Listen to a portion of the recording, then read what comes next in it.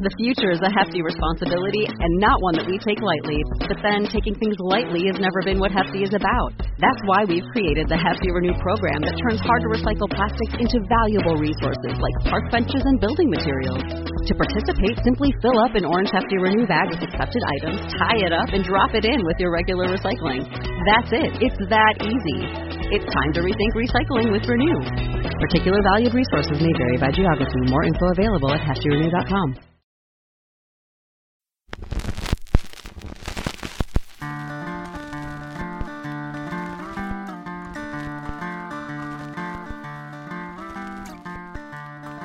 Welcome to the Crack House Chronicles, your favorite true crime podcast. I am Donnie, and here with me is Dale. Hey, what's up? What's going on? Nothing fancy here, is it? No, nothing fancy at all. We just wanted to throw you guys an episode that we had on our Patreon. Yes, because we took the week off. We did. Well, not the week, but, the holiday. The holiday for Thanksgiving. Yes. We took off that week, but we wanted to put out an episode, and this is an episode we do have on our Patreon, but we wanted to release it to the general population. Yeah, just so you have something to pick up on here on a Monday morning. Yeah. It's short and sweet, but it's a damn good story. It is actually about Robert Harrill. He is the Fort Fisher Hermit. Mm-hmm. And he's from Shelby, North Carolina. Wow, right down here. Yeah. But he was made famous from being the Fort Fisher Hermit. Already. But we wanted to drop this episode for you guys and give you something to listen to while we took off. That's right. So hope you guys had a great holiday weekend and had with your family and friends. Yep. I was going to say it's holiday here. I don't know if any near more. Yeah. It's a Thanksgiving holiday here in the U.S. Yep. And we wanted to give you guys this episode. Right. All right. See you guys next week. Next week. Out. Hey, welcome to the Crack House Chronicles Patreon episode. What's going on, Dale? What's happening, brother? What's happening with you? I'm ready to do this little short gimmick. Yeah, we got an episode for our patrons on Patreon. Yeah, it's a pretty neat little story. Yeah, something I heard about this week, and I was like, this is fascinating. Yeah. Because this is about a guy who is from our area. Really close. Yeah. So, there's a lot of parts of this. I mean, all over. It's like right around us, and Morganton and here, and Shelby and Bowling Springs, and it's pretty neat actually. And I never heard of this guy. Yeah, but guy we're talking about, his name is Robert Harrill. Mm-hmm. And just a little bit of background on Robert Harrill. I mean, we're going way back, but he was born on February the 2nd of 1893. Mm-hmm. Now, there's a little bit of discrepancy on where he was born. What is this, like the states fighting over this guy? I guess, because one place has him being born in Shelby, North Carolina, and another reference is having him being born in Gaffney, South Carolina. Yeah, which is about, a rock's throw difference? 10 miles difference. Yeah. Max. Yeah, so, yeah. Yeah, it could have been in between, or who knows. But, I mean, 1893, yeah, who the hell knows? Yeah, I think they wrote your place of birth on a tree back then or something. Carving in a rock. Yeah. But like we said, Robert Harrill was born on February 2nd, 1893, mm-hmm. and he went to school at Bowling Springs High School in Bowling Springs, North Carolina. But it's not a Bowling Springs High School there anymore. No. They turned it over to Gardner-Webb and made it Gardner-Webb Junior College. Right. And now it's Gardner-Webb University there in Bowling Springs. Now, I think for some reason they said that he had actually quit going to school in Bowling Springs, but when they changed it over, he had actually came back. And I don't know what the full story on that was, but maybe he liked it better. Yeah. Now, his parents, it's been reported they were kind of abusive, and which caused Robert to spend a lot of his time away from the home and just spending time in the woods. Yeah. I think that's just what he liked doing. Yeah, being out there, solidarity. Yeah. Hanging out in the woods. But when he got a little bit older, he married a lady by the name of Katie Hamrick in 1913. And together they had 5 kids. Boy, he come out of the woods. He come out, didn't he? Yeah, he come out. But the eldest son, it was reported he committed suicide. Yeah, and, those kids, they were all sons, and then the last one was a daughter, but she didn't live very long. She passed away pretty early, and then I think he's like 5 weeks old or something. And then his son committed suicide, and I think that was the start of, him starting to fall apart a little bit. Yeah. Yeah. And maybe have a little bit of mental health problems. Yeah, probably a lot to deal with. Mm-hmm. And at one point, he was checked into the Broughton Hospital in Morganton, North Carolina, which is not too far up the road, about 26 miles up the road. Yeah, not far at all. Not at all. But while he was there at Morganton, he left the hospital there and started hitchhiking. Yeah, 260 miles. Yeah, to the coast of North Carolina. Right. And he ended up at Fort Fisher State Recreation Area. There on, I guess it's part of the Outer Banks chain off the coast of North Carolina. Mm-hmm. And when he got out there, he was living in a tent near the Confederate monument near Fort Fisher. Yes. And then he started squatting in an abandoned World War II era bunker. Yeah, I think they said that he had actually run into another guy who was a hermit who had told him about this place. Yeah, I think his name was Impey Hewitt. Yes. Yeah. But he was staying in a World War II bunker, and, you know, people say, well, why do you have World War II bunkers in North Carolina? Mm-hmm. You know, because it was fought over in Europe and places like that. But it was reported that there were Nazis just off the coast of North Carolina. Yeah, U-boats. Yeah. Yes, it was pretty close to being kind of invaded, I guess you could say. Yeah, very close. So they had these bunkers off at the North Carolina coast. Mm-hmm. But he made one of them his little home. And if you look at it, it looks kind of like a small cement block building is what it kind of looks like. Yeah.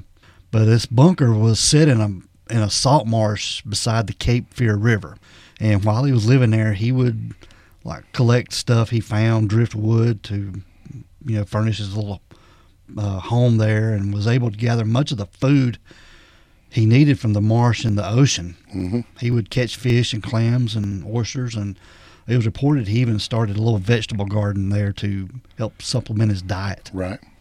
He also learned like a lot of his survival skills from Impey Hewitt we were talking about, which was a true hermit. Yeah.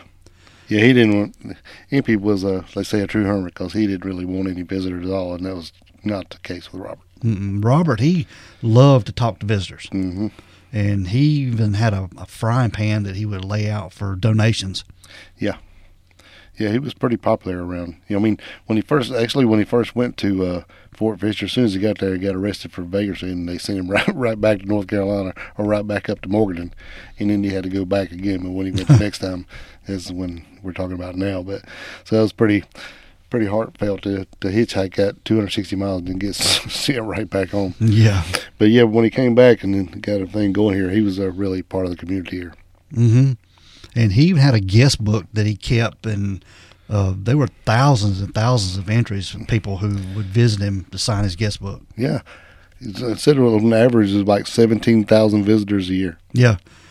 And Robert Harrill, he became the second largest tourist attraction in the state of North Carolina. Isn't that crazy? Yeah, trailing only by the USS North Carolina battleship there in Wilmington. So just him being a hermit out there on Fort Fisher, he was a attraction. He's a pretty popular hermit. Mm-hmm. Yeah.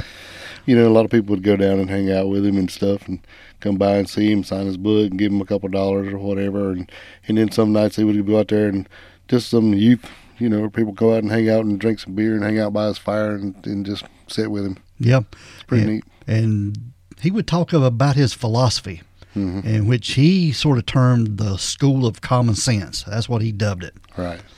And he told people who came to see him that he was writing a book called A Tyrant in Every Home. But yeah, like I said, people would come and visit him and put money in his frying pan. That would give him a little bit of money to go into town and buy certain things he needed. And he would be spotted around town, you know, in local convenience stores and grocery stores, just buying his little supplies that he needed to survive on that he couldn't find out. But plus, you know, this also becomes a double-edged sword because now you're popular and people know you got money out there. There was a time when some people went out there and tried to steal his money, beat him up pretty bad, and he actually went to court. And he was the chief witness and the prosecutor, well, or not the prosecutor, but his own lawyer. His own lawyer, yeah, and you know, went in and actually got these guys convicted for coming there and assaulting him and stealing his money. Yeah. And then another time he was charged with vagrancy and defended himself in court and got out of that too. So he's pretty good at what he's doing. Yep. But after living as a hermit for 17 years, Robert Harrill, he died under some mysterious circumstances on June 4th of 1972. Yeah, so they say. Yeah, the New Hanover County coroner pronounced the cause of death as a heart attack. but there were some local rumors suggested that Robert Harrill may have been killed after a violent attack by a group of 3 men. And there was a fisherman allegedly said he saw 3 men speeding away in a car. But there was no autopsy in the case. Yeah, they refused to do one. Yeah. But they said his body was in his little bunker there. It was kind of, he had beat up marks, and the way he was displayed there, it just wasn't the way he would sleep. Right. Well, it said that some teens went down to visit him one morning. They went down and didn't see him out by his little garden, and he wasn't sitting over in the shade or nowhere, and they looked, and he had a makeshift plywood door on the front of his little bunker there, and they moved it, and he was in there dead. And so they went and got the authorities, and when they came back, they found that there were tire tracks around, and his sleeping bag was down in the marsh. And then they found a shoe was buried up, like where somebody had stepped down in the marsh, and it sunk up, pretty deep. And when you pull your foot out, the shoe stays buried. Yeah, they had left their shoe, so it was definitely foul play. And he'd been beat up, and said basically the scene looked like they had drug him down, beat him up, and then kind of either drowned him or whatever in his sleeping bag, and then left the bag there and drug him back up to make him look like he was sleeping in the inside of his bunker. But he definitely was not sleeping, and so they knew it was foul play. But then the coroner said it was a heart attack, so then there was no investigation because he didn't say it was a murder. Yeah. Which is bullshit to me, but so there was nothing ever done about it because basically what the coroner ruled. Yeah. But he was brought to Shelby, North Carolina and buried at Zoar Baptist Church in Shelby. But then it was later his body was exhumed and an autopsy was performed. Yeah. And they did determine that his heart was healthy and it didn't look like it appeared to have had a heart attack. Right. So he was definitely killed. Yeah, definitely. But he was laid to rest at Federal Point Cemetery there out near the coast of North Carolina. And I've read too about this place. It is a gated cemetery. I think you have to have a pass to get in or purposes to be in there. Oh, wow. It's not just somebody, you just can't go visit this cemetery, which would be great to go visit. Oh, yeah. But we wanted to cover this case because I thought it was very fascinating.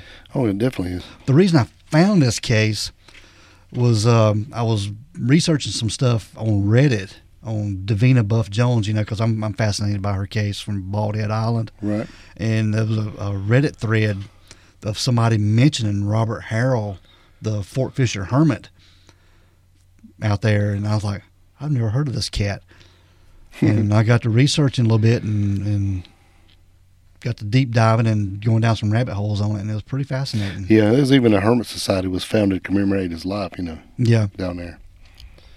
It's pretty neat. Yeah, but he just was just a guy who lived off the land and just wanted to do his own thing.